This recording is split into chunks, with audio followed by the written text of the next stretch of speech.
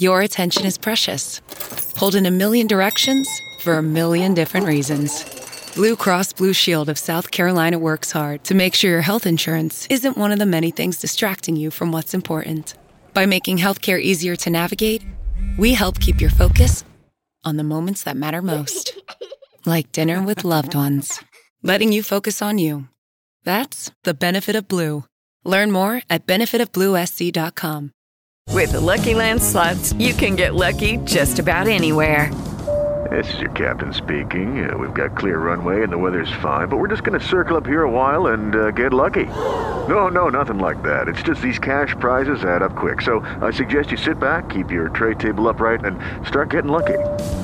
Play for free at LuckyLandSlots.com. Are you feeling lucky? No purchase necessary. Void where prohibited by law. 18 plus terms and conditions apply. See website for details.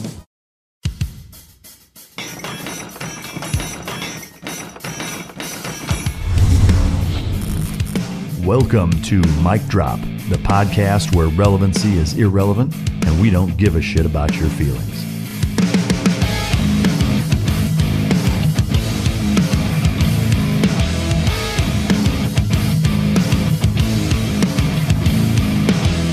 Ladies and gentlemen, as always, it's both an honor and a pleasure to welcome my next guest to the podcast. He is a professional comedian. He does take naps.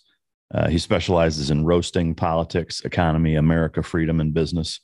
And he specializes in Guido observations. He's Charlie Day's facial expression coach. Ladies and gentlemen, welcome to the stage, Bobby Sausalito. What's going on? Thanks for joining us. To the viewer, the listener, as you can see, this is via Zoom. I have held out as long as I can possibly do it. But the reality of it is that over the last 18 to 24 months, with Zoom becoming kind of a staple and part of everybody's everyday life that they've gotten used to, that's just the reality. For me to be able to continue to bring you guests in a more appropriate fashion as it relates to scheduling and not having to wait 6 weeks between episodes, because that's what it takes to get somebody to get here in the studio. We are going to start doing more and more Zooms. Not all Zooms. We'll still get whatever guests we can here in the studio based on their schedule in mind. But you are going to be seeing this format in the coming future. So have at it. If you don't like it, choke yourself. Anyway, so quick lightning round. What's the last thing you do before you go to bed that's not hygiene related? The last thing that I do before I go to bed that's not hygiene related, let the dog go out to take a piss, because he's about 16 years old now and he has a tough time lasting through the night. So that is literally the last thing that I do before I go to bed. Hey man, what kind of dog is it? He's a purebred pit bull. No shit. Yeah. But, is there a cool story on how you acquired him? Like you found him somewhere, or is it just my brother and I growing up always wanted to get a dog, but my dad, maybe, I don't know if he is or isn't, but told us that he was allergic to cat hair and dog hair. And so we could never get a dog. So as soon as we moved out when I was about 18, my brother and I wanted to get one. A buddy of mine had one just with him one day, had a litter of 12, bought him for $150, which was about the price of his shots. Yeah. And I've had him for over 16 years. Wow. That's awesome. Yeah. What's his name? Biggie. That's good shit. Yeah. It always cracks me up. People are like, oh, it's a free dog. Like, there's no such thing as a fucking free dog.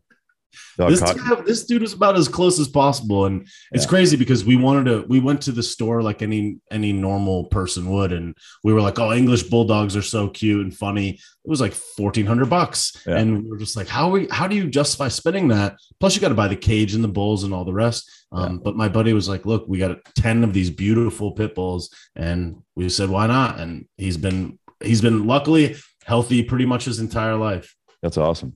Yeah. Hopefully unrelated. What's your best one night stand story? Can you even share it? When I first moved to Florida, I didn't know anybody, and I had been here for a few weeks, and it was kind of like, if you don't have any friends, and I've been self-employed for about 13 years, it's just like, how do you meet people? So I would do all the traditional things, go to the bar and whatever, but was kind of struggling. So I got a knock at the door one day, and it was a girl taking the US Census, and the next door neighbor had not replied to the census. And I was like, hey, I'm new in town, so I asked out the census girl. Want to add to the census? You no shit, huh? And so you closed the deal based on that, huh? Yes. Bang the census chick. But it was one of those things where it was just like, it was like, seize the moment, Yeah. Like when they're there, like they're already at your house. So yeah. The census. Did it live up to the census reputation? Was it worthwhile, or was it pretty average? For a first introduction to Florida, it was all right. What is one-time deal? No, I don't think so. I think there was other experiences, perhaps. I can't remember. It's been a long time, like 12 years, but I feel like there were others. Yeah. But amen. Census. What's your favorite Olympic sport? Favorite Olympic sport? Doesn't have to be winter. Yeah, I would say probably. I mean, I don't really watch the Olympics much now because of where it is. So I'm certainly not watching it now, but I always used to love snowboarding and like the half pipes and the flips and what's his name? Shaun White.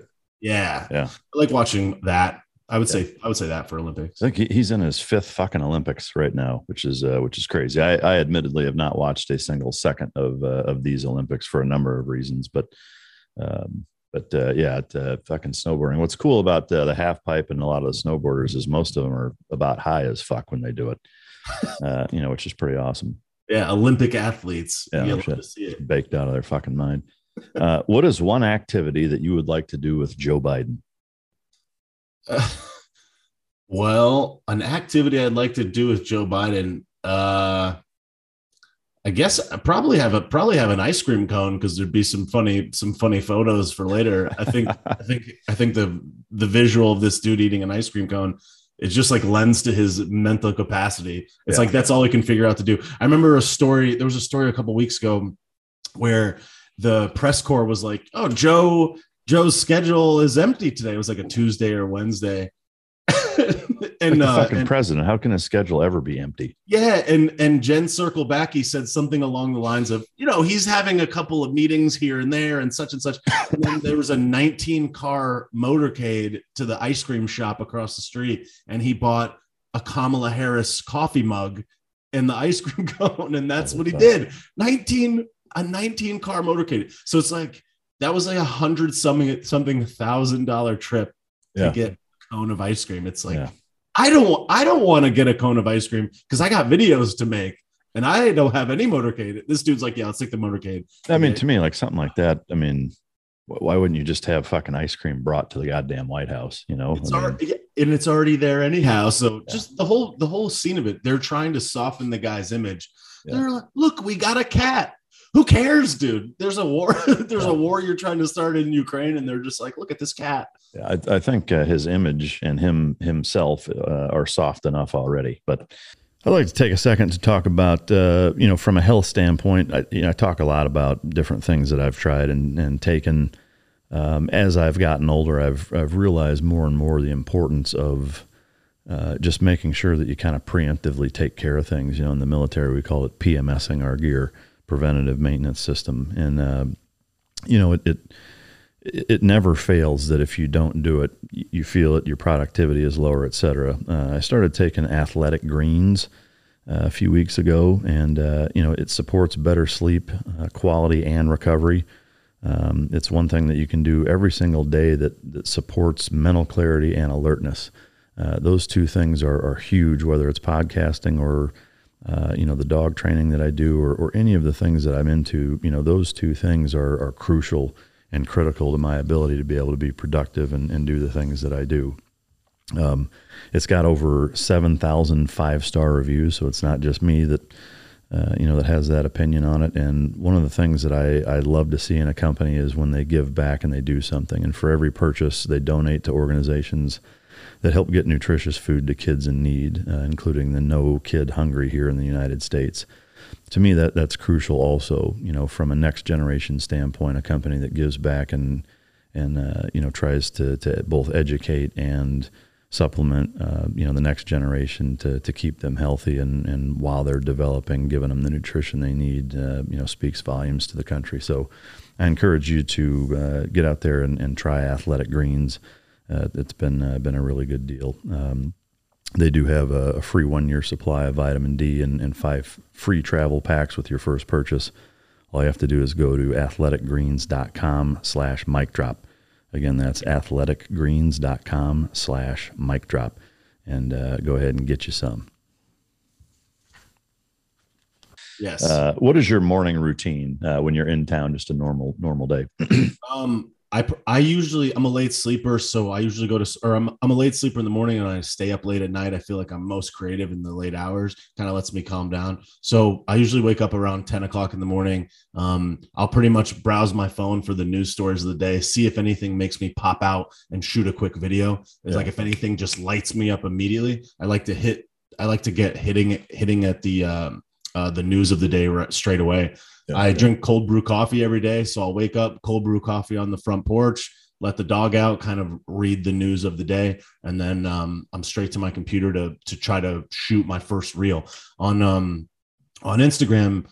When I put out long form videos, 5-minute videos, it'll take me hours to research all the stuff and come up with what I'm going to say, pick the right topic so I think it can hit for the day. But the reels, the 15 second to 1 minute clips, I really try to fire out as many of those as I can. So I like to start the day with a new reel. So that's usually my objective the second I open my eyes.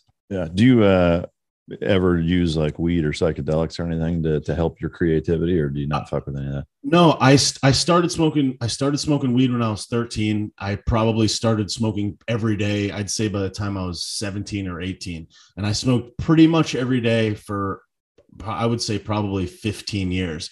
And then 2 years ago, I just decided that it wasn't the right thing. How much more of life could I unlock in the case that if I was to stop doing this? And interestingly enough, I think it must have been 30 to 45 days after I completely quit smoking weed cold turkey that my first video blew up. And now my life has completely changed as a result. And I was the guy that would have sworn to you that I'd be smoking a blunt on my porch when I was 60 years old. No question. And it would be part of my life forever. But interestingly enough, I unlocked another level of clarity without smoking weed. So I think in a lot of ways it really kind of expedited my efficacy at connecting the dots of life. So as much as I love weed and I love the smell, I do believe that you unlock another level when you stop, if you smoked as much as I do. I've enjoyed a variety of different things. I have kind of an origin story that goes back to when I was about 18, where I ate mushrooms when the sun came up and kind of try to understand what I would do with the rest of my life. So I believe psychedelics have a huge benefit to a lot of people because it makes you realize that reality is perception based and it's not as black and white as you might seem. So you can completely change your state of mind in a second with a chemical. In a lot of ways, you almost feel like that's the God chemical, the God particle. You kind of realize that there's more to life than what you can see right in front of you. And I do believe that pretty much every person should give it a try at some point or another. So I'm a huge supporter of that, especially for people, especially for the medical benefits, like the PTSD and people that have other health related issues, to think that they could be depressed, and instead of taking some type of depression pill, which was manufactured in some laboratory, that these other psychedelics could be used to really change and benefit people's lives. So I'm all for all that. Yeah, I mean, I don't disagree with it. I admittedly have never really messed with any of that stuff. I mean, I tried smoking weed when I was in high school, and it gave me a headache. Yep. I tried edibles as an adult, a few times, and for me, like, it just didn't do a whole lot for me. It kind of felt like the same effect of having a few beers, like a slight buzz, and that was about it. But it took 2 fucking hours to get to that point, and it was just kind of like, what's the point? I never had any type of clarity thing. Admittedly, like, I've not tried a lot of the other things that people recommend for that kind of stuff. I just, for me, I don't really feel the need for it.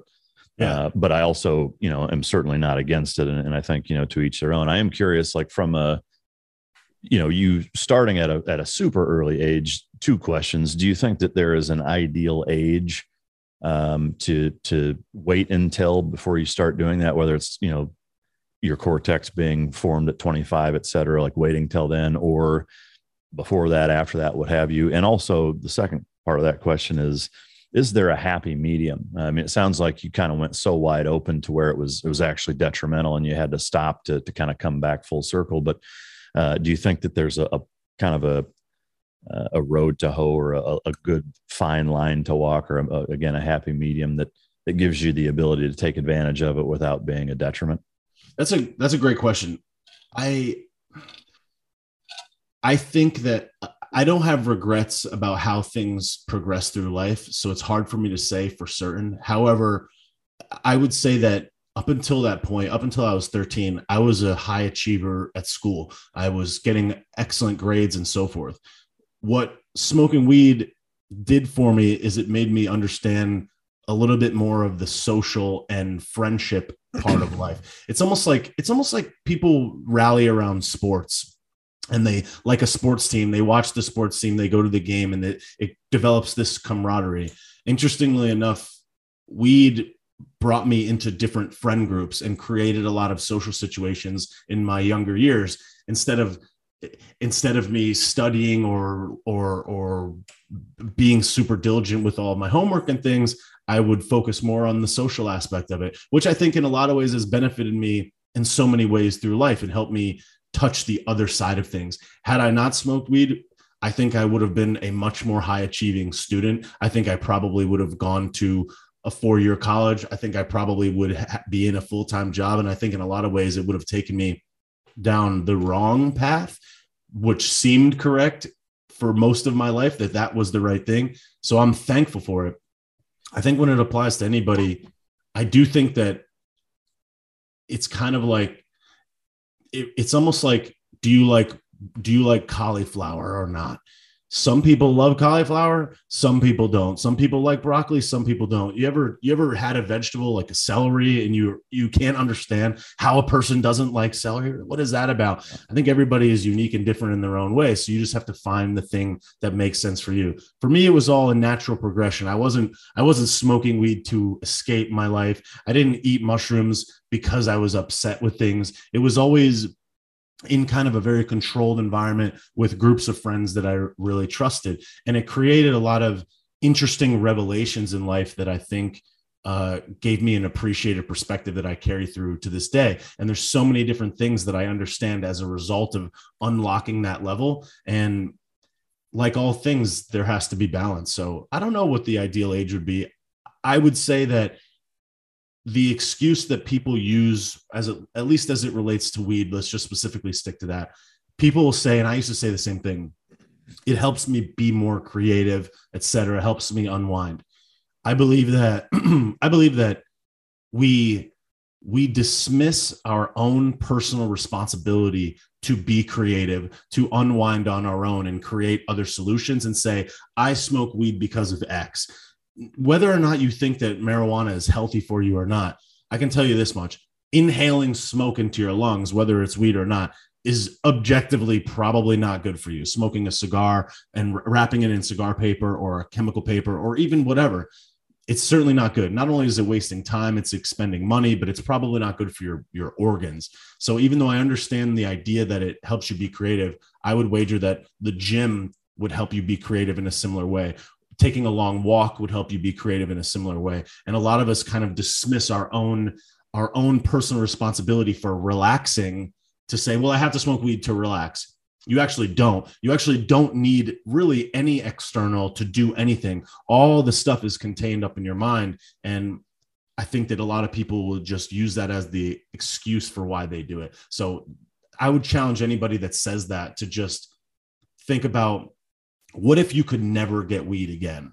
What if you were on, let's just use a stupid example. Let's say you were on probation. What if you smoked weed, you got tested, then you had to go to jail as a result? You probably wouldn't smoke weed. So would you just never be relaxed? No, you would find some other alternative. And I think the biggest thing of all, the greatest takeaway for me was how much time I was wasting. Not only time getting weed, smoking weed, rolling it, being stoned, but the time that I didn't spend otherwise producing, stacks up over time. Even if you just lose 1 hour a day where you're high and not processing in your mind as quickly as you would, 1 hour a day, 365 hours a year, think about what you could produce in that time. Even if you made $15 an hour, you would be wealthier. So I think there's a lot of time loss that impedes your ability to really motor into the next level in life at a faster pace. Yeah. That's a good insight for sure. Coming from somebody who has obviously vast experience with it. Do you think that for a lot of people, there's almost a red pill, blue pill element with drugs in general? Your attention is precious. Pulled in a million directions for a million different reasons. Blue Cross Blue Shield of South Carolina works hard to make sure your health insurance isn't one of the many things distracting you from what's important. By making healthcare easier to navigate, we help keep your focus on the moments that matter most. Like dinner with loved ones. Letting you focus on you. That's the benefit of Blue. Learn more at benefitofbluesc.com. With Lucky Land Slots, you can get lucky just about anywhere. Dearly beloved, we are gathered here today to... Has anyone seen the bride and groom? Sorry, we're here. We were getting lucky in the limo and we lost track of time. No, Lucky Land Casino, with cash prizes that add up quicker than a guest registry. In that case, I pronounce you lucky. Play for free at LuckyLandSlots.com. Daily bonuses are waiting. No purchase necessary. Void where prohibited by law. 18+. Terms and conditions apply. See website for details. Judy was boring. Hello. Then Judy discovered ChumbaCasino.com. It's my little escape. Now Judy's the life of the party. Oh, baby, mama's bringing home the bacon. Whoa, take it easy, Judy. The Chumba life is for everybody. So go to ChumbaCasino.com and play over 100 casino-style games. Join today and play for free for your chance to redeem some serious prizes. ChumbaCasino.com. No purchase necessary. Void where prohibited by law. 18+. Terms and conditions apply. See website for details. Yeah, I think that I was just talking with my folks and some of my family friends last night about this. It's almost like when you start to realize that the things that they've taught you could be wrong and could be backwards. I think the normal question people usually say is, why didn't they teach me about a credit score in school? If a credit score is so crucial to your life, why did they not teach me that? Why did they not teach me how to do laundry? Why did they not teach me how to get a mortgage? Why did they not teach me all of these things that are crucial elements of life? How to do taxes? I mean, how is there not a high school class on how to do your taxes, right? I think that once you start to learn that everything that you've been taught is not what it seems, then you start to get into things where, well, what else is not true? Then it could be, maybe it's aliens, maybe it's aliens, maybe it's government. Who knows what it is? The education system. Why is this all backwards? Why is there a McDonald's on every corner, but there's not a place where you can get healthy food? I think that once you get into that realm where you realize that not everything is what it seems, these psychedelics kind of make you realize that reality is not exactly what it seems, and that almost every single thing that you've been taught and every single thing that you've seen and experienced in your life could be inaccurate. So when you start to question everything is when you can really see, in a lot of ways, the truth. Yeah, no, absolutely. I think, the sad part is that for some people that moment never comes. Yeah. Unfortunately, and I think that if there's one skill set, that arguably is probably the most important, it's also the most left out, I think, in primary public school is critical thinking, just the ability to look at things that way. And I don't think it's a secret or hard to, come to terms with the fact that it's not in our government's best interest to have a society of critical and free thinkers. I mean, that's the reality of it. Yep. But which is too bad. But we'll get back into some of the government's fuck ups and their influence here in a minute. I am curious, where are you originally from? I'm from Connecticut. Connecticut, no shit. Yeah. There's not a lot of shit going on in Connecticut.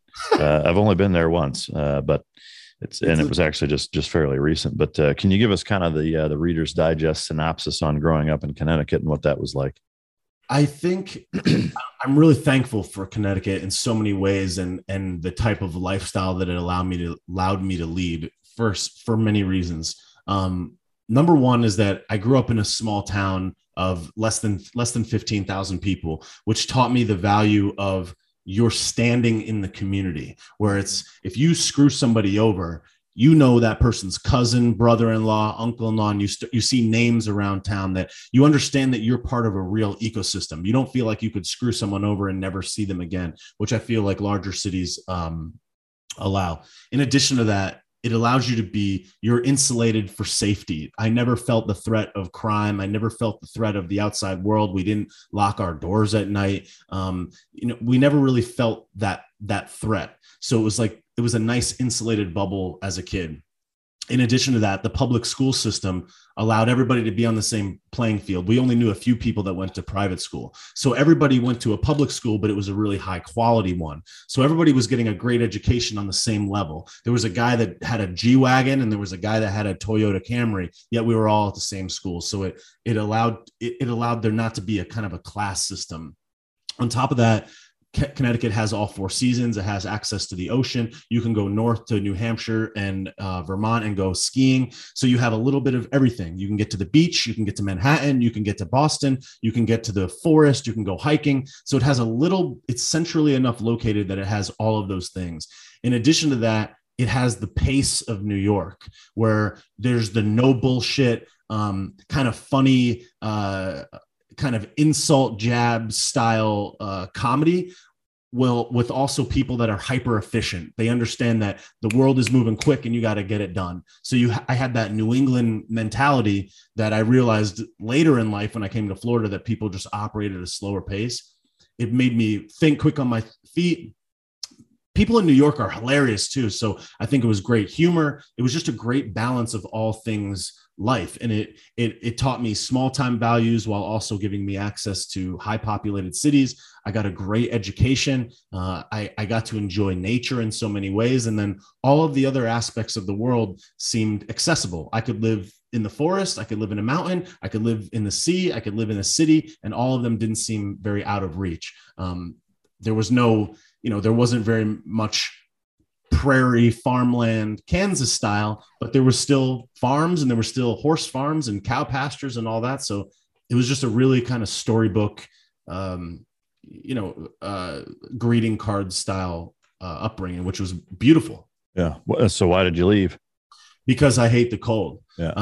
I never really liked the cold. I never liked the winter. I was the guy that would wear gym shorts and sandals in the wintertime inside with the heat all the way up. Yeah. I'd go out to get the mail with my sandals and socks and shorts on. And I just never liked the cold. When I was young, sledding, snowman, cup of soup, hot chocolate. Yeah, great. Yeah. But as an older person, I hated going out to a bar and having a huge jacket. I hate getting into a cold car. I hated work. I hated all of the things all of the logistics of living in a cold place. Unless your car's in a garage, you're getting in a cold car all the time. And I just hated being cold. That was honestly it. And I remember I used to run about a 5-mile loop around the city that I lived in when I went to college. And I remember thinking to myself, I'm the best looking single man in this entire place. I need to go where I'm too. Yeah. I was like, exactly. I was like, I need to not live here. I need to be where there's better looking people, where things are moving. The house, when I left my small town, I went to the big city, which was 100,000 people in central Connecticut, and it sucks. The house across the street, and I didn't live in the ghetto, but the house across the street had the number spray painted on the house. Yeah. And I just remember thinking to myself, if I'm going to be top tier capacity of what I believe in life, I need to change my surroundings. I can't go to the same old bar with the same old people. I can't come out to my car every day and pull the handle and have it snap off because it's so cold.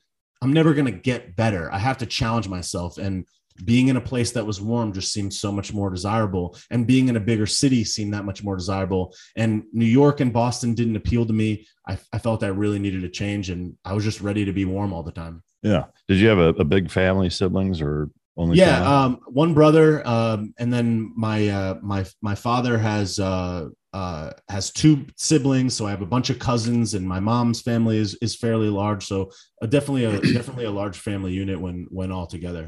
Yeah. Did you play any sports growing up? Yes, I played soccer, baseball, basketball, football all through high school. Won the state championship, undefeated our senior year, was all conference. So did football through the high school career, but did soccer, baseball, basketball, all the rest. What position in football? I was center, offensive line. No shit. Yeah. Yeah, that's wild. All right. So did you move right after high school, or you went to college for a few years? What was that kind of process? So I went to the University of Connecticut, a satellite campus. So the University of Connecticut, the year that I graduated high school, the women's and men's basketball teams won the national championship at the same time. So the applications for the University of Connecticut spiked that year because it was the hottest basketball school in the nation.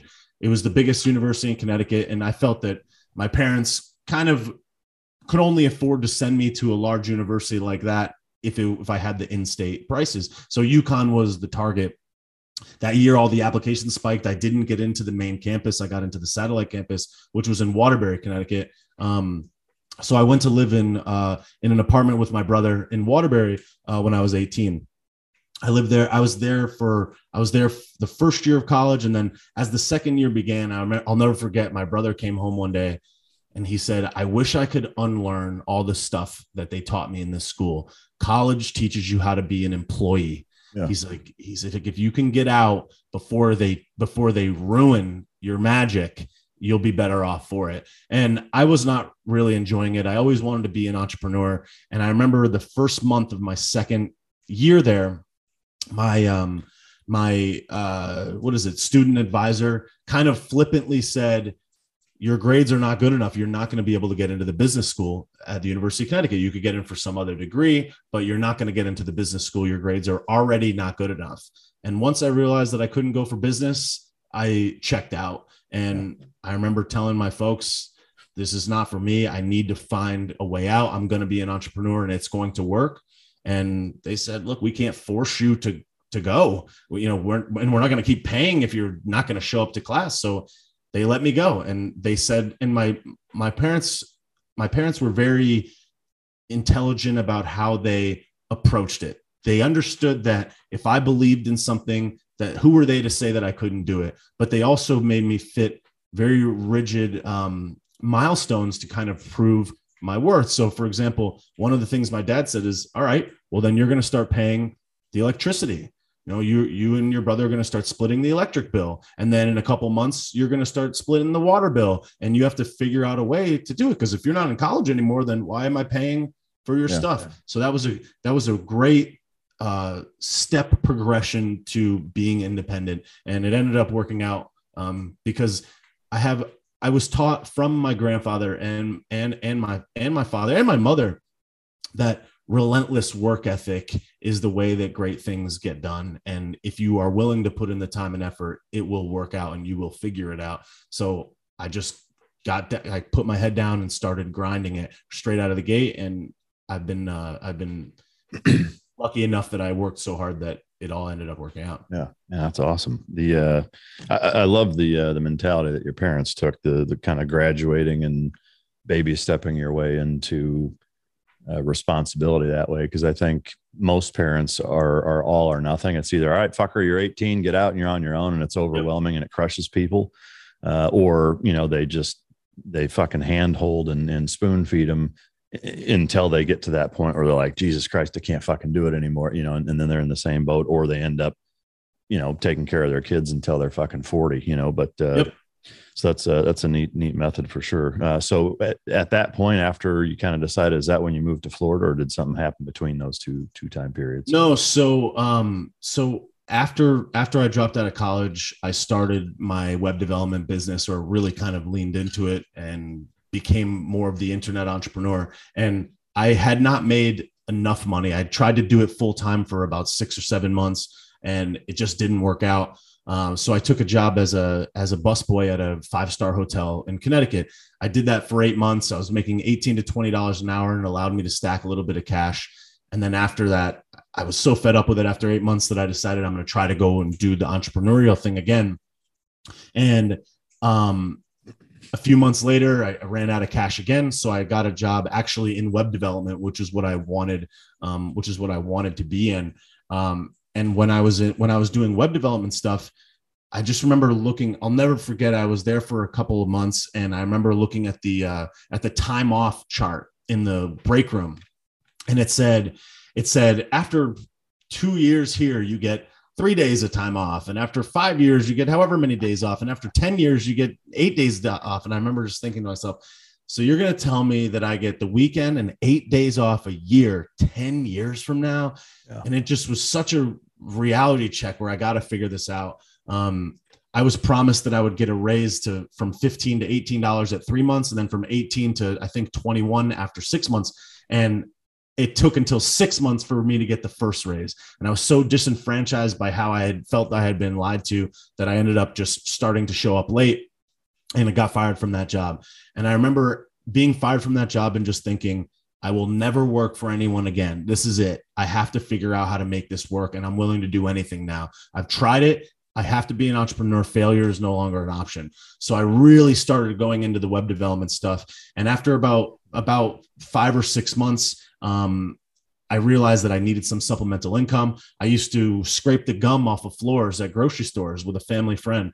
And I would go at 12 o'clock at night, go to a grocery store, and I would literally be on my knees scraping gum off the floor of grocery stores for $15 an hour under the table. And I remember thinking to myself, if you're willing to do this, you're willing to do anything. If you can understand and remember this moment, it will benefit you forever. So I did that and made some side cash, and then ended up getting a couple really big jobs. By the time I finished those jobs, I had about $13,000 in cash. And I thought, if there was ever a time to move, this is the time to move. So I was ready to go. It was right about to be the winter time. I had the money. So I just said, I'm out. I'm going to Florida. And I prepared for a couple months, packed everything I could in my car, and I was gone. Yeah. Wow. So, I mean, to me, the struggle and the buildup of that is the kind of benchmark story of a lot of successful people of doing, whatever they have. I get asked a lot, hey, I want to be an entrepreneur. I want to start my own business. I have no idea how. And to me, that kind of synopsizes exactly how it's done. Is you essentially you find opportunities. You do your main gig that at least pays your bills and keeps you, between the lines financially to be able to at least provide for yourself. But then you do other things, or a side hustle, whatever the business is, and you do that on the side until that can take its place. And I think we live in a society where so oftentimes people see successful folks on social media or wherever, and it's like that tip of the iceberg meme where it's like the success piece is that 5% of the iceberg sticking out that you can actually see, but the 95% below it that's freezing and underwater is what it took to get there that nobody really sees. And with the Amazon Prime shipping, right click, right fucking now, 2 hours later mentality that everybody has gotten so used to and entitled feeling surrounded by, is that it's like so few people are willing to actually work. It's like, well, I want that. I want to be this. I want to do that. And I want it fucking tomorrow. And it's like, it just doesn't work that way for 99.9% of the people. But so when you went to Florida, did you jump right into doing kind of the same stuff you're doing now, or what did you do after that? Yeah, I was willing. I had learned through the many trials and errors that it has to be success is the only option. It has to work. There is no option. And I had decided to never work for anyone again. And I would have felt like I was a failure in life if I did have to go back to work. So I also said, hey, I'm not getting a job in Florida. That is not going to be an option. So I got here, and, for the first couple of months, I was just trying to live life. I was enjoying myself and going out and meeting people and trying to build the friend group and whatnot. Banging the census check. Basically. Yeah. So but I eventually said, I really need to start selling some websites. So I went down the main drag here in town where I still live to this day. And I walked up the main strip with my laptop, and I just walked into businesses and said, hey, I'm new in town. I make great websites. Would you consider giving me a shot? And, it ended up being a not fruitful day. And I had walked into all these businesses, get out of here. I love my website. Shut up, get out of here, whatever. And I got rejected so many times. I'll never forget, I was almost on the verge of tears. It was February. I was wearing a suit, basically out in the sun, sweating, walking down the street with my laptop, which I didn't even need because I didn't even end up opening it. I remember calling my dad saying, I'm never going to sell out here. Cause I had asked him, how do I sell in real life? Everything had always been referrals when I lived in Connecticut. It was friends of friends and uncles and this and that. So I called him from this bench and I said, I'm never going to sell something out here. This is not work. Your idea sucked, because he was the one that told me, go down Main Street and walk into every place. And I called him. I was so frustrated. And he said, look, imagine if it was that easy. You could just walk in and you're just going to get one right away. He said, go try one more before you head home or whatever, and then try again tomorrow. So I had basically given up. I was standing in front of a flower shop. I walked into the flower shop, and instead of approaching it like I had approached all the other people, I walked in and I said, hey, I love this flower shop. This is such a cool shop. And it was just like a Hail Mary. I said, hey, just so you know, I'm new in town and I'm building websites. I've been asking people, been getting rejected all day, but I love the shop. I don't know if you guys even have a website. Before I went into your other shop, I had researched and whatnot. So I don't even know if you have a website, but if you'd consider it, here's my card. Nice to meet you guys. And I just left, very non-aggressive, not getting an answer. Interestingly enough, 2 days later, the woman gave me a call and I sold my first website to that flower shop. And every job after that, I said, hey, this flower shop down on Main Street, they just hired me to do their website. Would you consider letting me do it for you? And what I did was I underpriced myself to the market and promised them that I would over deliver. I had plenty of evidence, and I was charging probably half to 33% of what a traditional website of this caliber would cost. And I knew that I would get jobs simply because I was underpriced in the market. So my strategy was underprice myself, get my funnel cooking, and then start to raise my prices as I was out of time. And interestingly enough, a few months later, I had kind of another idea where it was, I need to be part of the web community. I joined this website called meetup.com, and I went to a web developer meetup, which was a bunch of nerds and kind of older people. And it was very weird and stuffy. And I thought, if I can't find a good web development group, let me just make one myself. So I started a web development group, and I said, I'll meet you at the Whole Foods dining room at this time on this day if somebody wants to show up. And the first day, one lady showed up, and I talked to her about websites. And the next time, 2 people showed up, and we talked about websites. And then 3 people showed up, and 4 people showed up. And before I knew it, I had 6 or 7 people sitting around me at a table in this Whole Foods where we would talk about websites. And what I realized is that they didn't want to talk about websites. They wanted to figure out how to get a website made. They needed a helper. They really just were trying to save money. So then I started selling services, consulting, training, and websites to that little ecosystem of people. And that was kind of how it all got started. I would sell one for $1,000, sell one for $1,500, a website or a graphic design, a logo here and there. And I just slowly started to accumulate jobs as it went. Yeah, that's fascinating. The initial flower shop that you kind of softened your approach with, did that make you pivot moving forward to always have kind of a softer sales approach to all the other stuff, or did you go back to being a little harder sales wise? To this day, I don't know if I've ever walked down the street and solicited website sales ever again after that point. I realized that efficiency was the name of the game. And if I'm a web developer, I have to understand that what I know is more than the next business down the street. So I thought to myself, why am I not using the internet to market my internet services?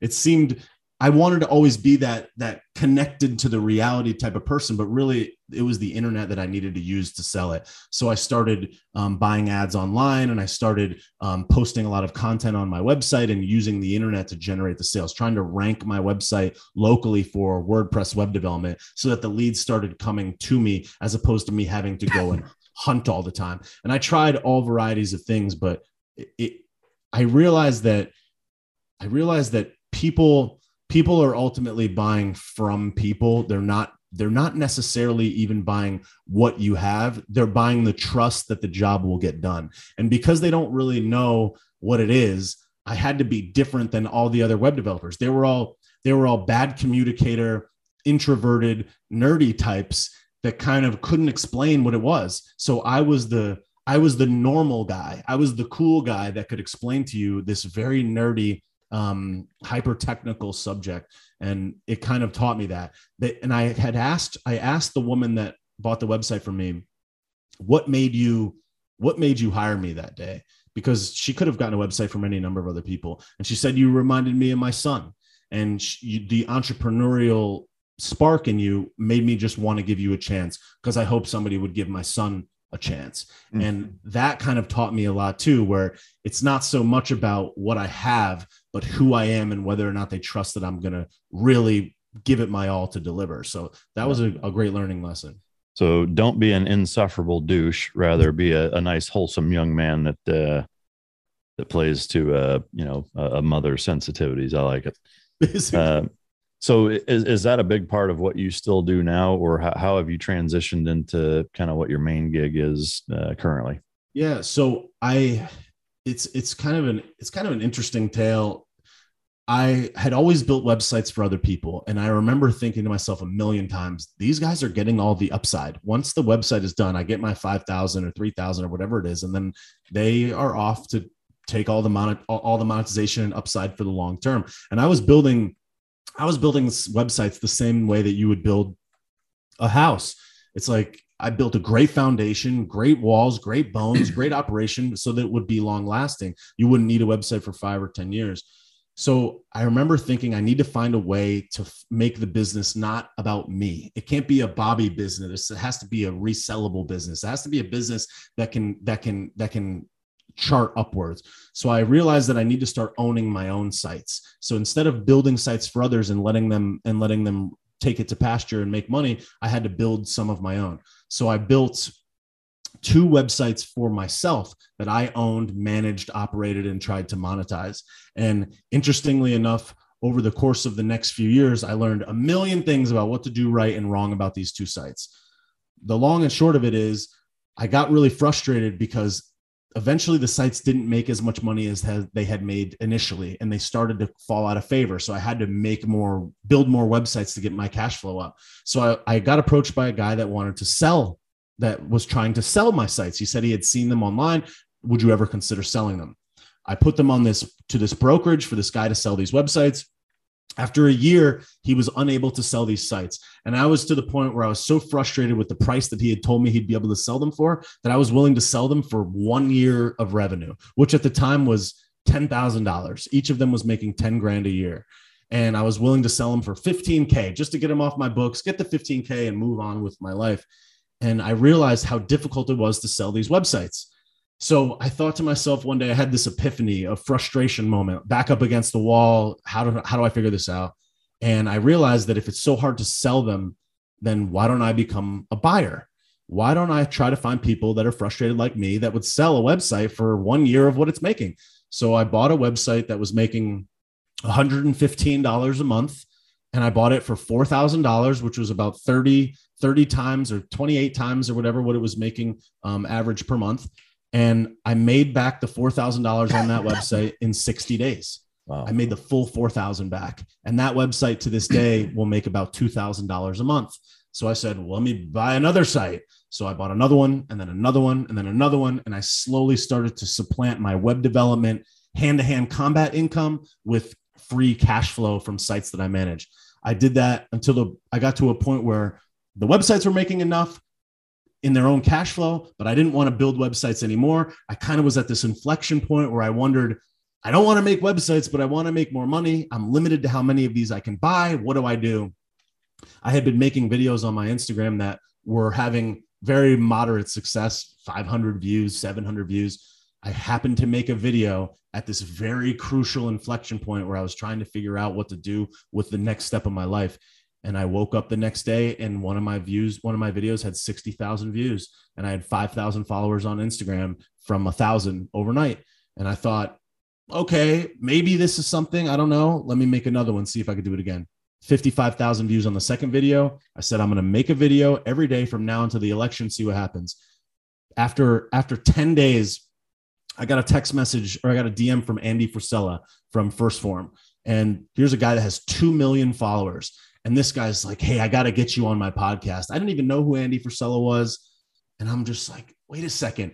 I have Tommy Vext, a Billboard charting, internationally known musician, rock star. I have Andy Frisella in my DM. I have people that are of high caliber that I didn't even know existed, interested in what I'm producing. And I thought this could really be something that could actually work. So I decided to just make videos full time into the election and see what happened. After about 20 days, I realized I can't build websites anymore. I have to be willing to lose that income to create what could be out of this. This could take it to the next level. So I've just been making videos ever since. My owned and operated websites cash flow enough to keep me alive, and then the Instagram social media business has supplanted almost all of the web development income in the last year. That's a cool story. There's no two ways about it, and it reminds me in some ways. Similarly to my journey through entrepreneurship. And I think with a lot of guys that have that kind of light switch moment where they say, I'm fucking done working for somebody else. And I'd rather live out of my fucking truck or car or whatever than answer to somebody else and work for anybody, and once you decide that, then it's, you burn the bridge or the boats or cut the safety nets and you go full speed ahead and you do what's necessary. But I know for me, and it sounds like for you also, is that those pivots that you make are kind of where that journey becomes really interesting and fruitful. And most of them are not foreseen or planned, or even something that you ever would have thought that you'd be doing a year prior, and it's really interesting how that works. But it's fascinating stuff. I know a lot of your content is politics based and current events and business and, even foreign policy and stuff. So I wanted to kind of go through some of the hotbed topics that are today that I know a lot of people value your perspective on. How is Joe Biden doing? Joe Biden made every wrong foreign policy decision when he was in the Obama White House, and has been a career politician since forever. This guy represents the swamp in every possible way imaginable. And I think that really, as much as I say the guy's not mentally there and mentally fit, it's almost to the point where it's really concerning, because this nation that we obviously love so much, that we care so much for, is really at risk. So I think he's obviously doing an objectively terrible job across the board. And then that's not because I'm a Donnie fan or I'm a Republican or whatever. It's just, if you look issue to issue, topic to topic, it's just bad. What happened in Afghanistan is bad. The spending money relentlessly is bad. And that's not just a Joe Biden thing. Donnie spent a ton of money, and all presidents have.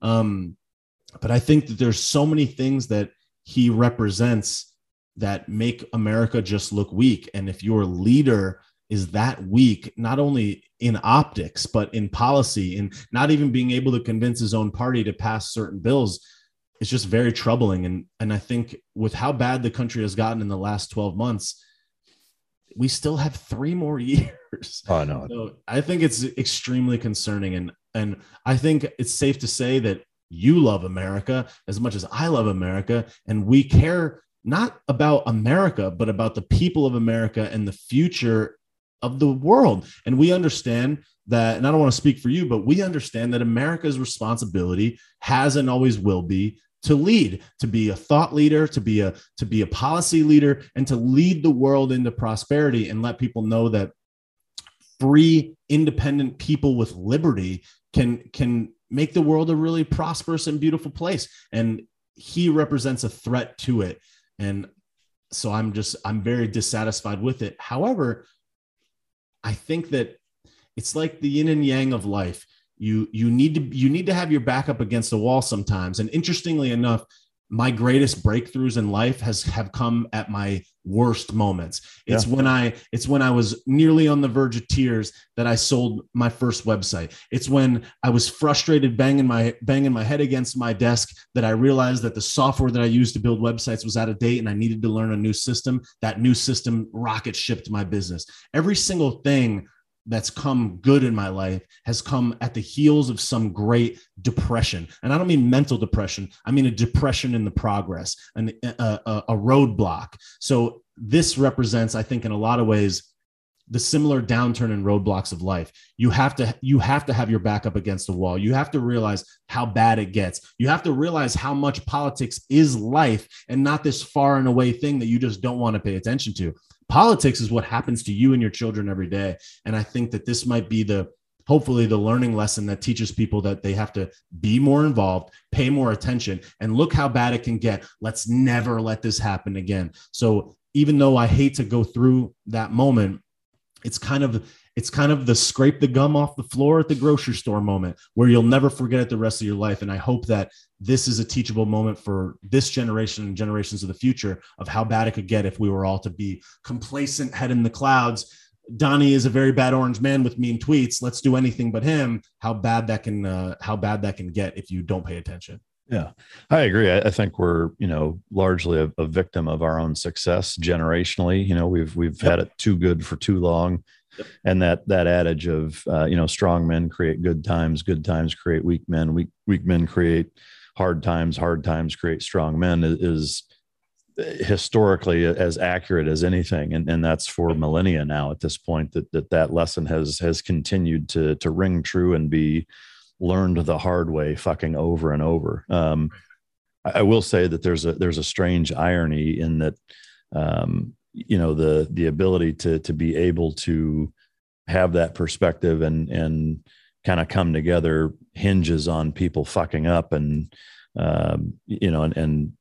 basically fumbling and making people, kind of point out the obvious that that's what it takes to come together and fix problems. Take, September 12th, 2001, right, as a good example. If you take September 10th and September 12th, that, there's 2 days between there that our country was about as different as it could have been in a 48-hour period as possible. So I agree in that, sometimes that's what it takes to get people's attention and actually do something about it. But there's, to me, the frustrating part is the spin, and this is on both sides, but it sure seems like the left takes a much bigger role or plays a much bigger role, specifically with the media, in burying their head in the sand and gaslighting the shit out of people.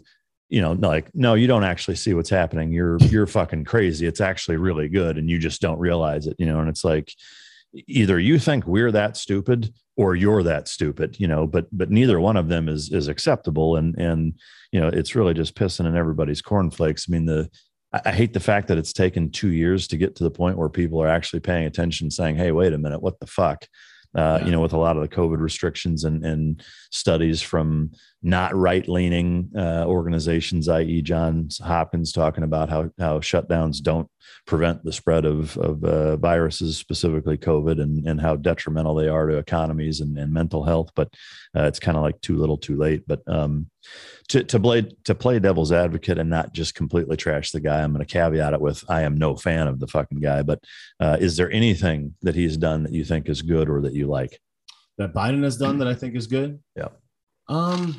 Judy was boring. Hello. Then Judy discovered ChumbaCasino.com. It's my little escape. Now Judy's the life of the party. Oh, baby, mama's bringing home the bacon. Whoa, take it easy, Judy. The Chumba life is for everybody. So go to ChumbaCasino.com and play over 100 casino-style games. Join today and play for free for your chance to redeem some serious prizes. ChumbaCasino.com. No purchase necessary. Void where prohibited by law. 18 plus. Terms and conditions apply. See website for details. I'm Nick, the host of the UFO Chronicles podcast, with first-hand witnessed accounts of the strange and unexplained, covering UFOs, cryptids, conspiracies, and the paranormal. Real people, real encounters. So come with us on the journey into the unknown. UFO Chronicles podcast is available to listen to on all apps. I'll see you soon.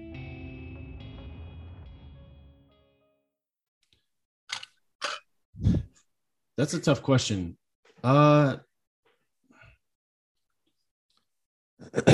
No, I mean, nothing jumps out to me. I spend so I spend so much time trying to identify all of the bad things.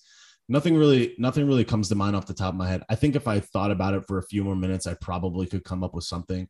But well, we can have 3 minutes of just totally uncomfortable silence while you come up with something. I would say that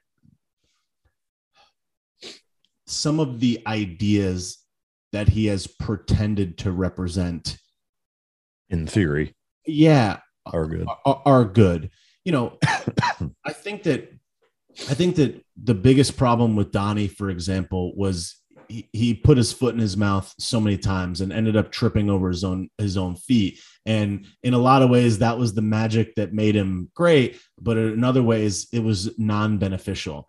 I think if you're the most powerful person in the world, things like let's just use a stupid one, like making fun of Rosie O'Donnell, for example, non-beneficial. He made it so that it was hard for people that were maybe on the fence to go along with the policies. If you can hide the policies in immaturity, it's troubling. So I think that what he pretends to represent as being this reasonable person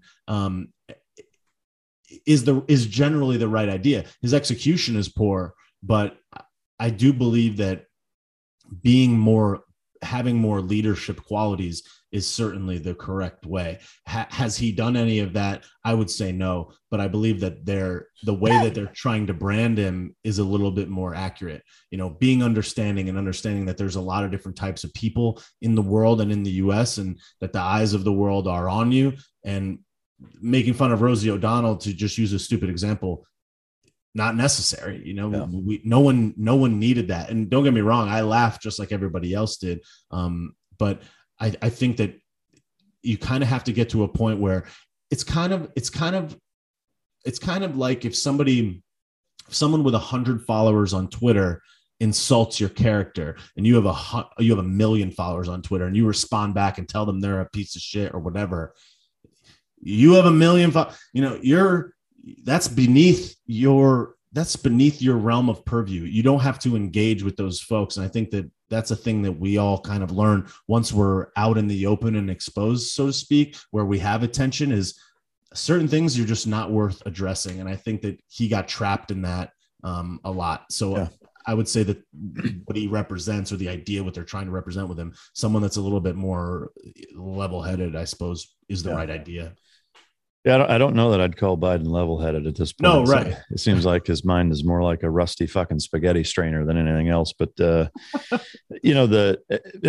stuff about Trump, I agree. I think two things is that he's had so much money for so long and has been the guy at the helm of his own corporation or enterprise, whatever you want to call it, where it doesn't matter how he acts. Right? Is that there's a lot of people that want to work for him or willing to work with him, that they don't care how he treats them, what he says.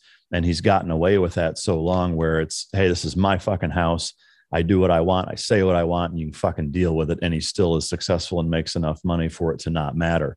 Yep. And so now transferring over into where that's not the case anymore, it really bit him in the ass. And I think, things like, like what you mentioned, the Rosie O'Donnell stuff, or to me, one of the biggest problems I had, and I think made him look like a shitty leader, is firing people within his circle and doing it publicly, like firing them on Twitter and talking shit about them like a child would. And to me, if there's anybody on the planet that needs to adhere to a mental concept of stoicism, it's the fucking president of the United States. Yeah. And exude you will not live between my fucking ears rent free, and nothing can fucking rattle me. Is that if you make sure everybody understands that you can't get in my head, you can't flat me, you can't frustrate me, you can't piss me off, that's a really hard fucking guy to be able to defeat, both on an international scale as well as politically here at home. And if he would have just adopted some of those kind of stoic type personality traits and been more, that way, as far as kind of holding his cards way closer and what have you, I think it would have been a a slam dunk of being reelected. And I think our country would be in a much, much better place right now. I really do. I mean, I didn't particularly like the guy personally. I mean, not that I knew him, but personality wise, but to me, that's one of those things where actions, like in every way, speak way louder than words, and his actions and policies by and large were very, very good for this country. Whereas the transverse with Biden, it's the exact opposite. But, all right. So Chinese Olympics, you mentioned you're not watching them for a host of reasons. Is it mostly the not wanting to support NBC and China, or is there more to it than that? Or that's certainly a part of it. One of the things that I preach to people is that we have to understand that we need to vote with our dollars and vote with our attention. So that's one of them. The other thing is I don't see any personal benefit to me watching them. I'm not entertained by it. It doesn't matter to me. Even things like football. I love football. I played football. I enjoyed watching it, but I didn't watch any games this season because that's a Sunday. That Sunday I could spend outside. I could ride my bike. I could be exercising. I could be producing. I like outputting and making progress. So anything that doesn't specifically solve either an entertainment or relaxation need or a productivity need, I tend to lean away. On top of that, I think that what they've done, I think that the human rights abuses in China are out of control. And that's not to say that there's not bad things that go on in the US or any other nation. But if we're going to identify this one place, there's a lot of real shitty, horrible things that happen in China. And what happens with those Uyghur Muslims and so many other things are absolutely terrifying. And you have the largest, essentially, prison camp dictatorship style economy there, or type of a country there, that I certainly, if I was on the fence about whether or not I wanted to watch, I would certainly not watch for that reason specifically. But it's not any one. It's not, I've been watching the NFL in the playoffs, and I don't like the things that they said, but I enjoy the competitive nature of sport. I enjoy the world's greatest athletes competing and working hard. I love to see that. So it's a little bit of everything, but I would say the fact that it's in China certainly pushes me over the edge of I'm not watching or consuming any of this. They don't deserve any of my money or any of my attention. And I would much rather be producing than consuming, and at least as it relates to that. Yeah, I don't disagree with any of that. I ultimately, I feel sympathy for a lot of the athletes, that are gifted, that have worked their ass off, that, have spent their entire lives, and they have a very short window of time and it's just at the right time, age wise, yep. prime of their life for their sport, et cetera, that it gets kind of trampled on by all of those things. And I think some of the other athletes, whether it's that Eileen Gu chick that, was born in San Francisco and last minute decided she's going to ski for China and wins gold. And then just a lot of the kind of social justice bullshit that some athletes, not most, but some attach themselves to. And really, it's kind of like, dumping oil in a fucking swimming pool. It's like, most of the pool is still fresh water, but there's just enough to kind of taint it and make people say, you know what, fuck it. For the same reason a lot of people aren't watching the NFL or even Major League Baseball. It's just, basketball, the same thing. It's like viewership in all of these areas where historically they've not been infused with politics or social justice issues or what have you. Now that they are and have tanked considerably. You'd think that there'd be kind of a more or a better understanding on the business side from the networks, from the athletes, from all that stuff, that they would maybe understand that a little better. But ultimately, it's up to them. Ukraine. What is your position on the U.S.'s involvement or lack thereof via Ukraine, and kind of what's going on there, and whether or not we should do anything? I only have so much time in the day, and so I don't know everything there is to know about it, but I would say that I generally subscribe to the Ron Paul view of the world when it comes to foreign entanglements. Mind your fucking business. Yeah, we don't need to be the policeman of the world, number one. Number two, I remember seeing the president or whatever they call him of Ukraine saying, we're good. And there was this contentious phone call between him and Joe about whether or not we needed to be there. We're not protecting our own border. And hundreds of thousands of American citizens are dying from fentanyl overdoses from people coming in at the southern border. In addition to that, you have human trafficking violations. You have probably probably terrorists and a variety of other people pouring over our southern border. Yet we're sending thousands of troops to defend a border over there. It almost brings me to full stop just based on that alone. Even if things were crazy over there, that's not of our concern. And I think that I was just talking with a friend the other day about this. The fact, I wouldn't trust Joe Biden to run my donut shop for 7 days, let alone choose policy decisions that represent us and put us in danger, right? Or the lives of thousands of our armed forces, which are on the way over there. Number one, we're spending a ton of money. Bad, number one. Number two, we're not the policemen of the world. Number three, their president says that we don't need to get involved. I don't know the details, but that seems like a good amount. We're not protecting our own border. That's insane. On top of it, I would wager that Putin is a lot more mentally astute and sharp than Joe is right now. And in a lot of ways, this guy that's been in control for all these years and is very connected and is pretty much a hyper intelligent individual, this guy is probably 10 steps ahead of us. Wouldn't it be crazy if it was so obvious that this guy played us right into his hands, where he causes a little stir to cause us to overreact, gets Joe to make another stupid decision, which he's been known to do. We get there and he uses that as the sign that we're being aggressive. And then he goes to a country like China or Xi Jinping and says, hey, look, the US is going to get aggressive over this. This is nothing. What if you and I teamed up? And then now you have this photo of the leader of China and Putin standing together, just saying, just so you know, there's three world powers and here's two of them. What are you going to do about that? Because if we were to really have a competitor in the world stage, that's who it would be. A unification between those two countries, not only because of their geographic location and the advantages they have with natural resources, gold reserves, and physical human beings, that really represents the greatest threat to us. On top of that, dollar hegemony is basically the thing that makes the U.S.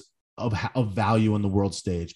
If there was to be some other competing currency that really was to really give us a run for our money, for example, one between Russia and China, we would really be in a lot of trouble. So I would wager that he's 10 steps ahead. He knows the moves that we're going to make, and we're playing right into it. And to me, it seems like a trap.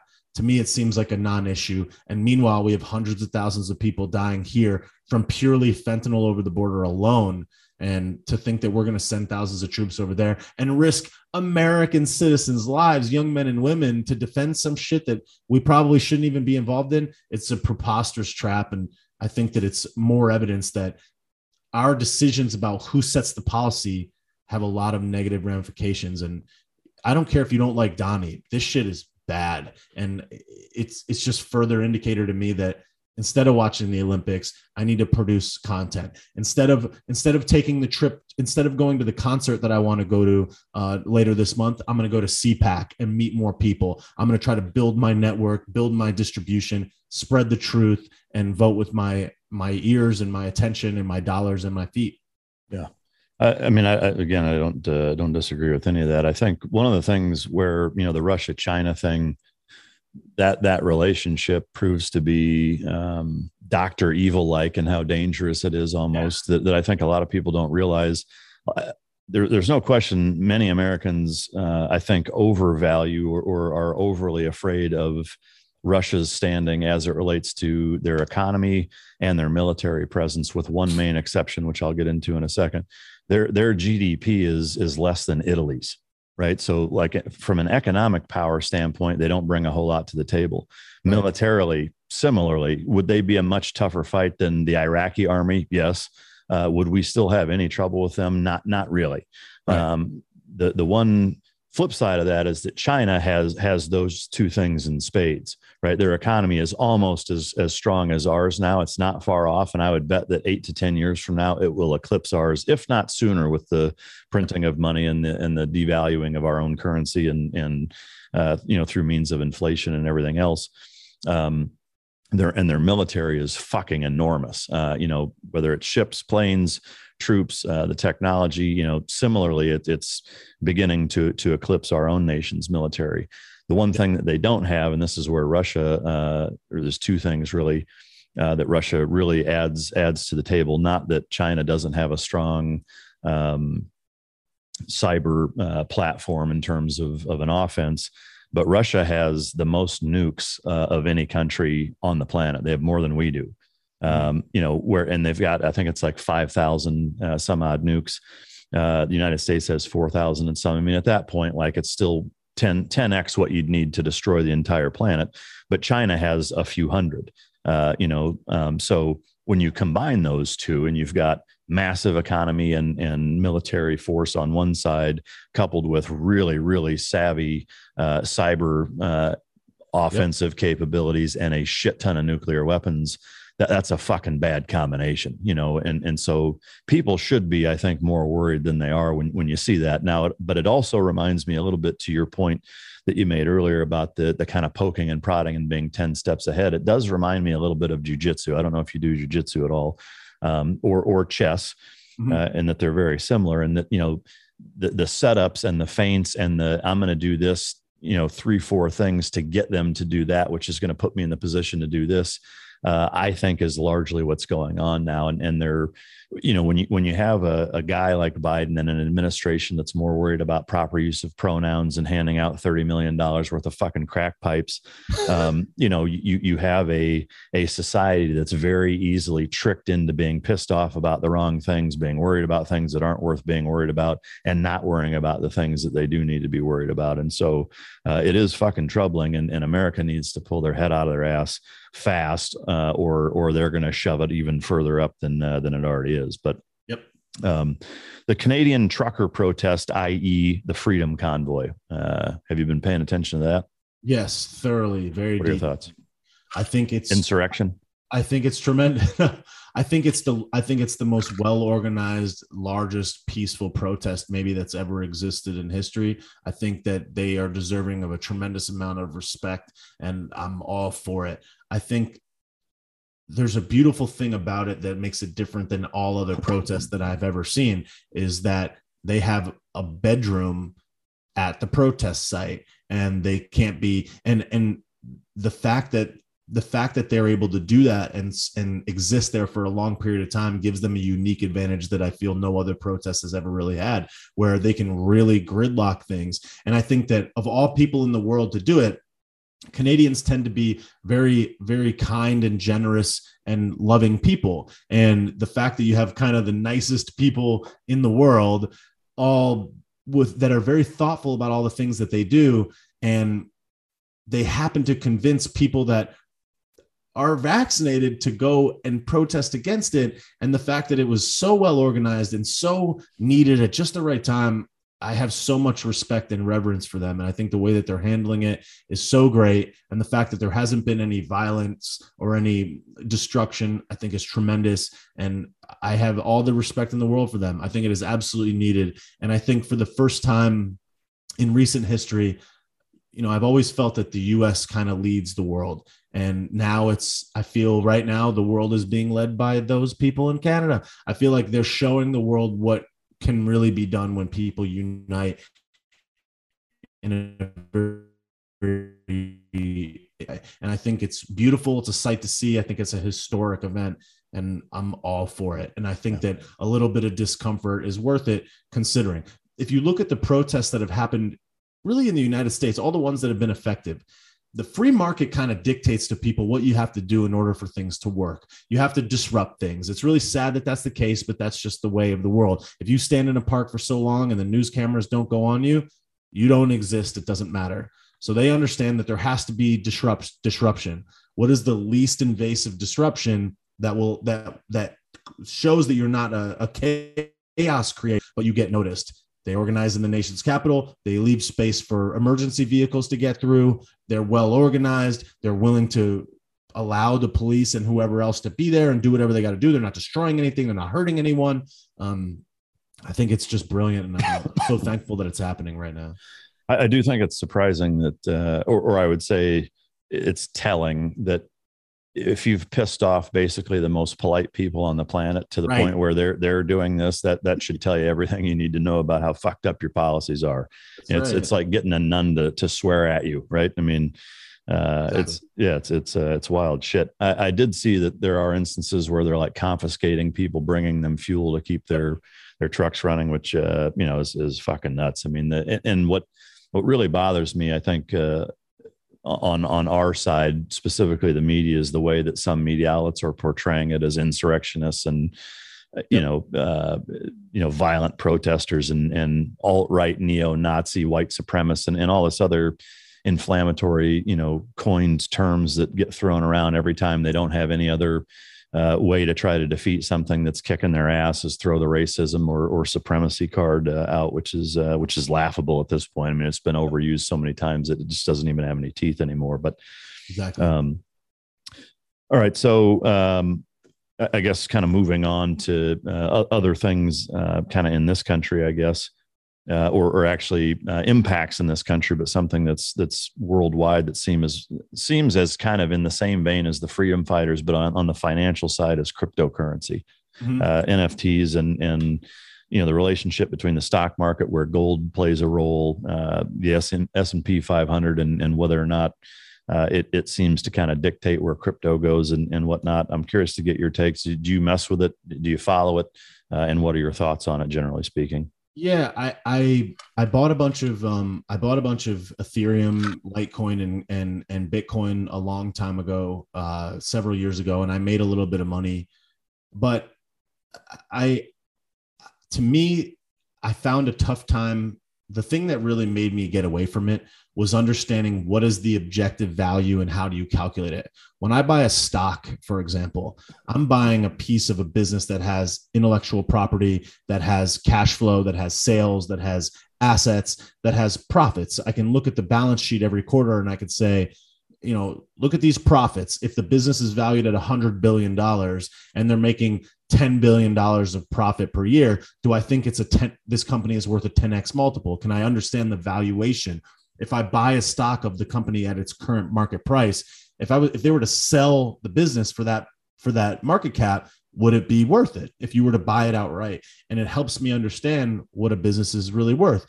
You can look at the price to earnings ratio, and that's how you value any stock. The same way you would value any traditional business, gas station, sandwich shop, whatever else. And the same way that I value websites when I buy them. I look at the long term of it. How long has it been making money? How much profit does it make? What multiple am I willing to pay? What future earnings am I willing to bet on? When it comes to crypto, like Bitcoin, for example, there is no value basis. The coin itself holds no value. It only holds value if somebody else is willing to pay that amount. Whereas, and you could say that about any asset. However, these businesses are cash flowing. Bitcoin has no cash flow. There is no balance sheet. There is no generation. There is no output. There's no value to be held. It is just an invisible token. And some people will say, well, so is fiat currency. Yeah, well, fiat currency, if you don't pay in taxes, if you don't pay with that currency in taxes, you can go to jail. So it has the full backing of the United States government and every country in the world that accepts it. Whereas Bitcoin is whoever wants to pay for it tomorrow. The fact that I can't understand how to evaluate whether or not a coin or a tag will go up or down based on a balance sheet makes me feel uneasy about it and not believe that it's an investment. I believe that it's an effective way of transferring money from point A to point B. And I think that the blockchain certainly is a world-changing technology that is certainly deserving of our attention. However, how do you evaluate something that has no assets? How do you evaluate what a Bitcoin is going to be? Why is it worth 100,000 versus 5,000? There's no rhyme or reason to it other than the pulse of the marketplace and what people think that it's worth. Because of that reason, I don't find it to be an investment. So I don't have any Bitcoin. I think that a lot of people have made money in it. And I think that it certainly is worthy of attention. I won't completely dismiss it for other people who find other needs for it. But I personally don't have any cryptocurrency now, and I don't feel like I'm missing out in that respect. I think there's a lot of manias that happen in the financial world, and I like buying traditional businesses because I'm a long hold investor. If I buy a stock in Verizon, a company that I pay every day, a company that I subscribe to every day, a company that I believe generally is doing the right thing, that I can see their balance sheet, they pay me a dividend, I feel much more comfortable with my investment sitting there for the long term. Whereas with Bitcoin, I was always looking at where it was. So when I look at my stocks, I could look at it once a month and it doesn't matter. Bitcoin, I was looking at it every 10 minutes. So I like to invest in assets that I can control. I like to invest in assets that I can influence the upside of them. And for that reason, I don't know how to value crypto, so I don't invest in it anymore. When you say for that reason, that makes me think of Kevin O'Leary from Shark Tank. For that reason, I'm out. Right. Exactly. I love Shark Tank. Mr. Wonderful. I'm going to preface this with, I am not an expert. I'm not a crypto analyst. I'm not a consultant as it relates to crypto. I will say that my viewpoints are different now than they were, say, 2 years ago, which mirrored yours almost to a T. Is that, it didn't make sense. It's like fiat currency is the representation of a GDP or an economy of a country. And so it's tangible. You can quantify and wrap your arms around why that currency is worth what it is or not, why it tanks, why it goes up, and et cetera. I think where cryptocurrency gets kind of a bad name, and has people reluctant to get involved in it is in a couple of main things. Number one is first and foremost calling it currency. Is that it's a bit of a misnomer. Yes, there's an element of it being a digital token / currency that exists, but it's really more of a representation of software and or a service based on what platform and what coin it is. And I think, that was probably the biggest turning point for me to understand kind of better how it works. And again, I want to reiterate, I'm not a fucking expert. I just, my views and philosophies on it have evolved over the last few years to look at it a little more. I hate to even use the word favorably, but just maybe a better understanding of how it actually works. And I think take Microsoft as an example. Microsoft overwhelmingly is software, right? Is that if you say to yourself, like, well, what product do they really have? Well, they have operating systems. They have software that allow you to do certain things digitally. Yep. And, with most cryptocurrencies, that's kind of the same thing is that, a lot of people I don't think realize while it may seem nuanced to an outsider, there's some pretty significant differences in the different crypto assets that what they do, what they bring to the table, and why they're valuable are vastly fucking different. So looking at it that way, I think is an important distinction. Also looking at it as just a place to kind of shelve your money is also something that I think gets wildly misrepresented or underutilized, specifically with staking and mining, or just putting US dollars into say Tether, a digital coin that you can just, instead of using a bank account, get 10% annually on $100,000 that you put in there, vice, basically nothing by having it in a Wells Fargo account, so that brings a lot to the table too. And I think lastly, the ability to be able to move it from an anonymity standpoint, and not even from a, getting out of paying taxes or, black market kind of shit that sometimes gets paralleled into, trying to make it look bad, is that, excuse me, is that just being autonomous in from a liberty or freedom standpoint is that I can send you money or vice versa, and it's just between you and I, and nobody else has to play a role. Nobody else is getting a fee, and I think that, that single element of keeping centralized banking at least a little bit honest, or at least threatening them to say, look, there is an alternative fucking solution here that you can't access, that you can't be a part of unless you get into it the same way every other swinging dick does. And to me, I think if I had to pinpoint one thing that I like about it, it's that it's kind of a middle finger to, the big family, old school money that exists out there that steamrolls everybody into mortgages and loans and other big financial institutions that butt fuck everybody and have set up a society that's beholden to them. And so for that reason, I like, the applications of crypto. I think that the volatility of it is very frightening to people. But to your point, from a long hold, game standpoint, I mean, if you look at it historically, you know, whenever you bought in, you know, think about it. If you had held on to it now and not looked at it, where would you be? You know, I would bet that you'd be 10x or more, you know, where you're at when you sold it, you know? So, and that's true really with all coins, is that the volatility, I think, makes people think that it's going to drop to zero and never come back and whatever. But if you look at the long form charts of growth and pick any fucking coin, overwhelmingly you see stock market like growth that just continues to go up, even though it bounces around a lot. When you stretch that chart out, it's much more linear and gradual.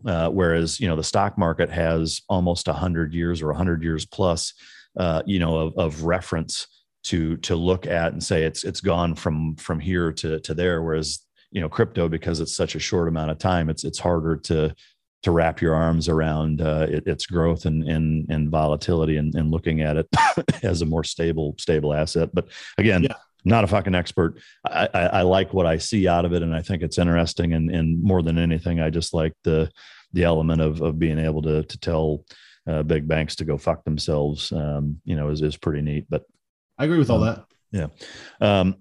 So kind of going into some more pop culture type stuff, there's two last points that I have written down that I wanted to talk about. One is just a stat I saw on a news blip today that 7 in 10 people live paycheck to paycheck here in the United States. I know I was at a point in my life not that long ago, I absolutely fell into that category. It sounds like, you know, you were in that same boat. What would your advice be for those 7 out of 10 people that live paycheck to paycheck, and how to not be that way, other than the story that you shared? Or is that just that simple? I think that auditing your expenses is one thing, but I don't think that you can cut your way to prosperity. I would encourage people to have and always have some type of alternative side hustle. I think that it has never been easier at any point in time to have a side hustle than it is right now. And to me, if I was in that position right now, the first thing that I would do is I would sign up to be an Uber Eats driver, and I would start dropping off food. Any person could do that. You could do it at 1 o'clock in the morning, or you could be an Uber driver with your car. You could just turn on the app and make an additional $100 or $200 a week at any point. I think that the crowd, kind of like the gig economy lends itself to any person with even the most basic of skills to be able to do that. You can ride for Uber Eats on a bicycle. So I think there's no excuse. You have to have a side hustle. And I understand that people's time is limited. Okay, well, let's say that the kid is asleep. All right, put the kid in the car seat while they're sleeping or whatever in the back, and go drop off a couple Uber Eats orders at 11 o'clock at night or whatever you got to do. And I think that the side hustle game is essential. In addition to that, I think that we squander a lot of productive time. And if anybody was just to figure out a way to spend that time on something that would change their position, they would live a better life. So for example, if you were living paycheck to paycheck and you're not on YouTube learning a new skill for an hour a day, then I have no sympathy for you, because there have never been such an opportunity for people to learn an additional skill. There's jobs you can do online, for example, where you can write content. You know, maybe you're not a good writer, but most people know how to write. You can go online and you can write content for websites and make a couple cents a word and knock out a couple articles every night and send it to a company in the UK, in Australia, or whatever else. The internet is the ultimate side hustle engine, and the gig economy has never been more accessible to anybody, anywhere, at any time. If you can just think about how to use that free time that everybody has to be a little bit more efficient, to get an extra $100 a week, I think you could get out of that situation fairly easily if you just develop an additional skill. That's the big problem that people have. I don't know how to do anything. Well, figure it out. You could go online, you could go on TaskRabbit, and you could help people move. You could help people reorganize their closet. You know, you're capable of something. And I think the gig economy creates that opportunity for everybody. And I think there's no excuse. People go on TaskRabbit every day and say, I want a person to help me pack my pack my, organize my closet or rearrange the furniture in my living room, $20, $50, whatever it is. Go on Craigslist, pick up an odd job. I think the side hustle game is the quickest solution to that. And I think that if you're not learning a skill, but you're spending an hour a day watching Netflix or going to get coffee or smoking a joint or whatever is the case, if you were to just use that hour, you'd have an extra 7 hours a week. Even if you made minimum wage, that's an extra 70 to $100, and that could change your position in a couple of weeks, couple of months time, and you could hopefully get out of that. I think that's a super valid point. And to look at, to me, the Uber Eats thing is the varsity play there, far more than an Uber driver, because at least for me, like I don't want to fucking sit in there with total strangers over and over and whatever, the dropping off the food thing is mindless. Same with Instacart. Right. An Instacart driver where you're going grocery shopping for people 100%, like, that's free money basically, for doing menial tasks. And I think the people that get that and are willing to do that are the people that are going to get to where they need to be. The other folks that don't remind me of the National Lampoon's Vacation, where Chevy Chase's family goes and visits cousin Eddie at their, farmstead in Kansas or wherever the fuck.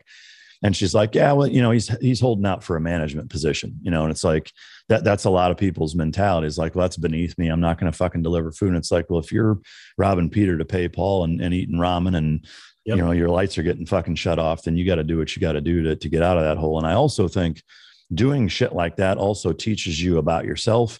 And it also helps you figure out what the fuck you want to do for a living, even if it's not that. Like no matter what, I don't want to do anything in service related or, whatever is that, it gives you a lot of ammo and input, and value adds to your life in terms of, figuring out what it is that you want to do for a living. So great points. Last, but certainly not least, just kind of a fun thing. There was a guy here in Texas that owns a mattress chain named Jim Mattress McInvale that bet $4.5 million on the Bengals winning. Do you think he's going to lose his fucking money? I haven't. The first football game that I watched this year was the division champions. That was the first football game I watched all year. So I actually don't know. I did see yesterday online that this is the most bet on Super Bowl in history. I think there's 31 million bets or $31 million, probably 31 million bets. I forget what it was. It's got to be way over 31 million bet. Yeah. If you bet $4.5 million, it's probably billions of dollars bet. I have no doubt, but yeah, I think I saw it on Drudge earlier. It said 31 million bets, something like that. So, I don't know. I think that from what I do understand about the situation, I believe that,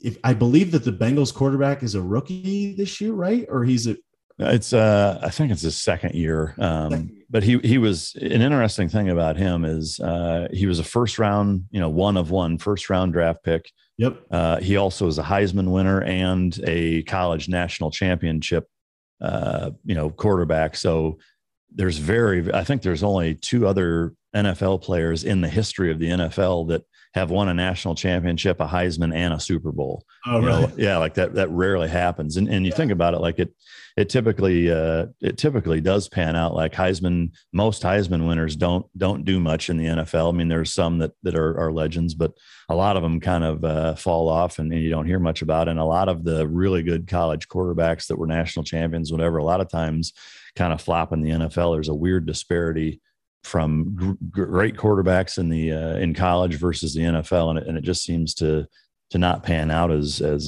well, which is weird. But at any rate, they're looking up the stat here. I'm curious to see what's been bet. But what I would say, based on no experience of seeing what happened for the season, from my days in football, here is what I would conclude: the fact that the Rams are playing at their home stadium gives them a little bit more excitement, which means that the Bengals, knowing that they're playing at their home stadium, it's almost like a chip on their shoulder. Yeah. The second thing is you have this guy that's his second year or whatever, and that it's very uncommon for him to be that good. On top of that, the Bengals, I bet, as far as I can understand, a couple of years ago were one of the worst teams in the league. Last year they were one of the worst.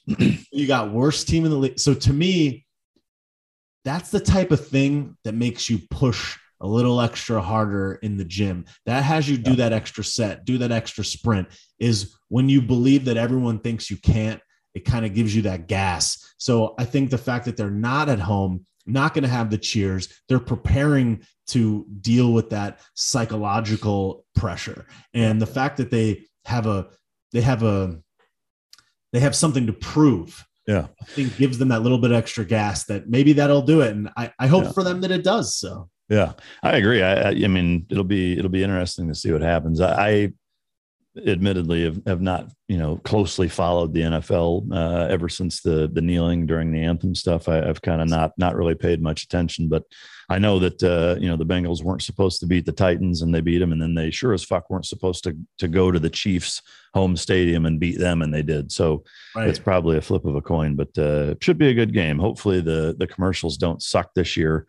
And are overly politically correct and are just boring like they have been the last couple of years. But I suspect that'll probably be the case. But I think I saw a meme the other day where it was something along the lines of, did you know they're playing a football game before and after the Eminem, Dr. Dre, and Snoop Dogg concert?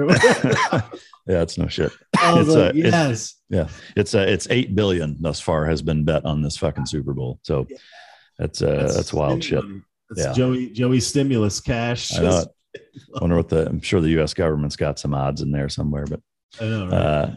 Awesome talking to you, my man. I appreciate it. Great perspectives on a lot of things. I love your story, and the content you put out is fantastic. Where can people find you online to follow you? So home base is on Instagram at Take Naps. And bobbysauce.com is links to everything. I'm on Facebook, YouTube, Twitter, Instagram, Getter, Telegram, Grindr. Everywhere there is to find. Yeah, Grindr, Christian Mingle. So bobbysauce.com is the home base, or if someone can't spell that, followbobby.com is all my links as well. Great shit. Anything else you want to add or talk about before we wrap it up? I would say this is the most important thing that I keep trying to get out there, is that all great people started out as relatively insignificant folks that decided to do great things, that decided to be great. And historically through time, all great people have started out that way. They decided to be great and they did great things. And I think that we have to also understand that our thoughts are the only thing that has ever made anything in the world. Every great change, every great movement, every great business, every great everything started first as a thought. Walking down the street, in the shower, at the gym, doing whatever, sitting around, reading a book. It's a thought. Everything starts there. So if we could understand that the Canadian trucker convoy began as a thought in some guy's mind, what if we took the trucks to Ottawa and now here it is changing the world?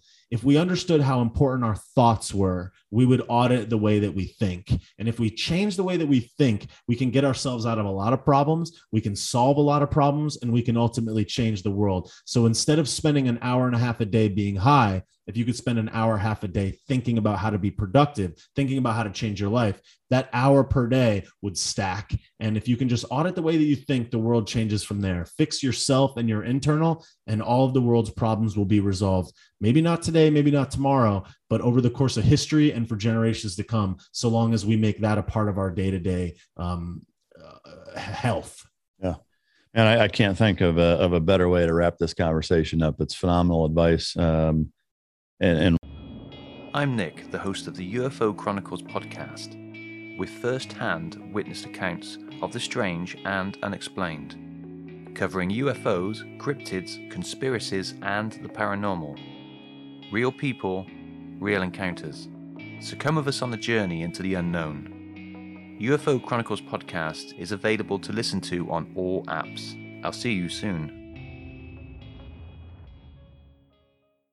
The Bigger Pockets portfolio of podcasts are worthy of your investment. We're having a real conversation as real estate investors. New episodes available every day. It's important to buy where it makes money and not necessarily where you want to travel to. Bigger Pockets, On the Market, Rookie Real Estate, or Money Podcast. The purpose of flipping is to create more cash so then you can reinvest into other types of properties. The Bigger Pockets Podcast on YouTube or wherever you listen.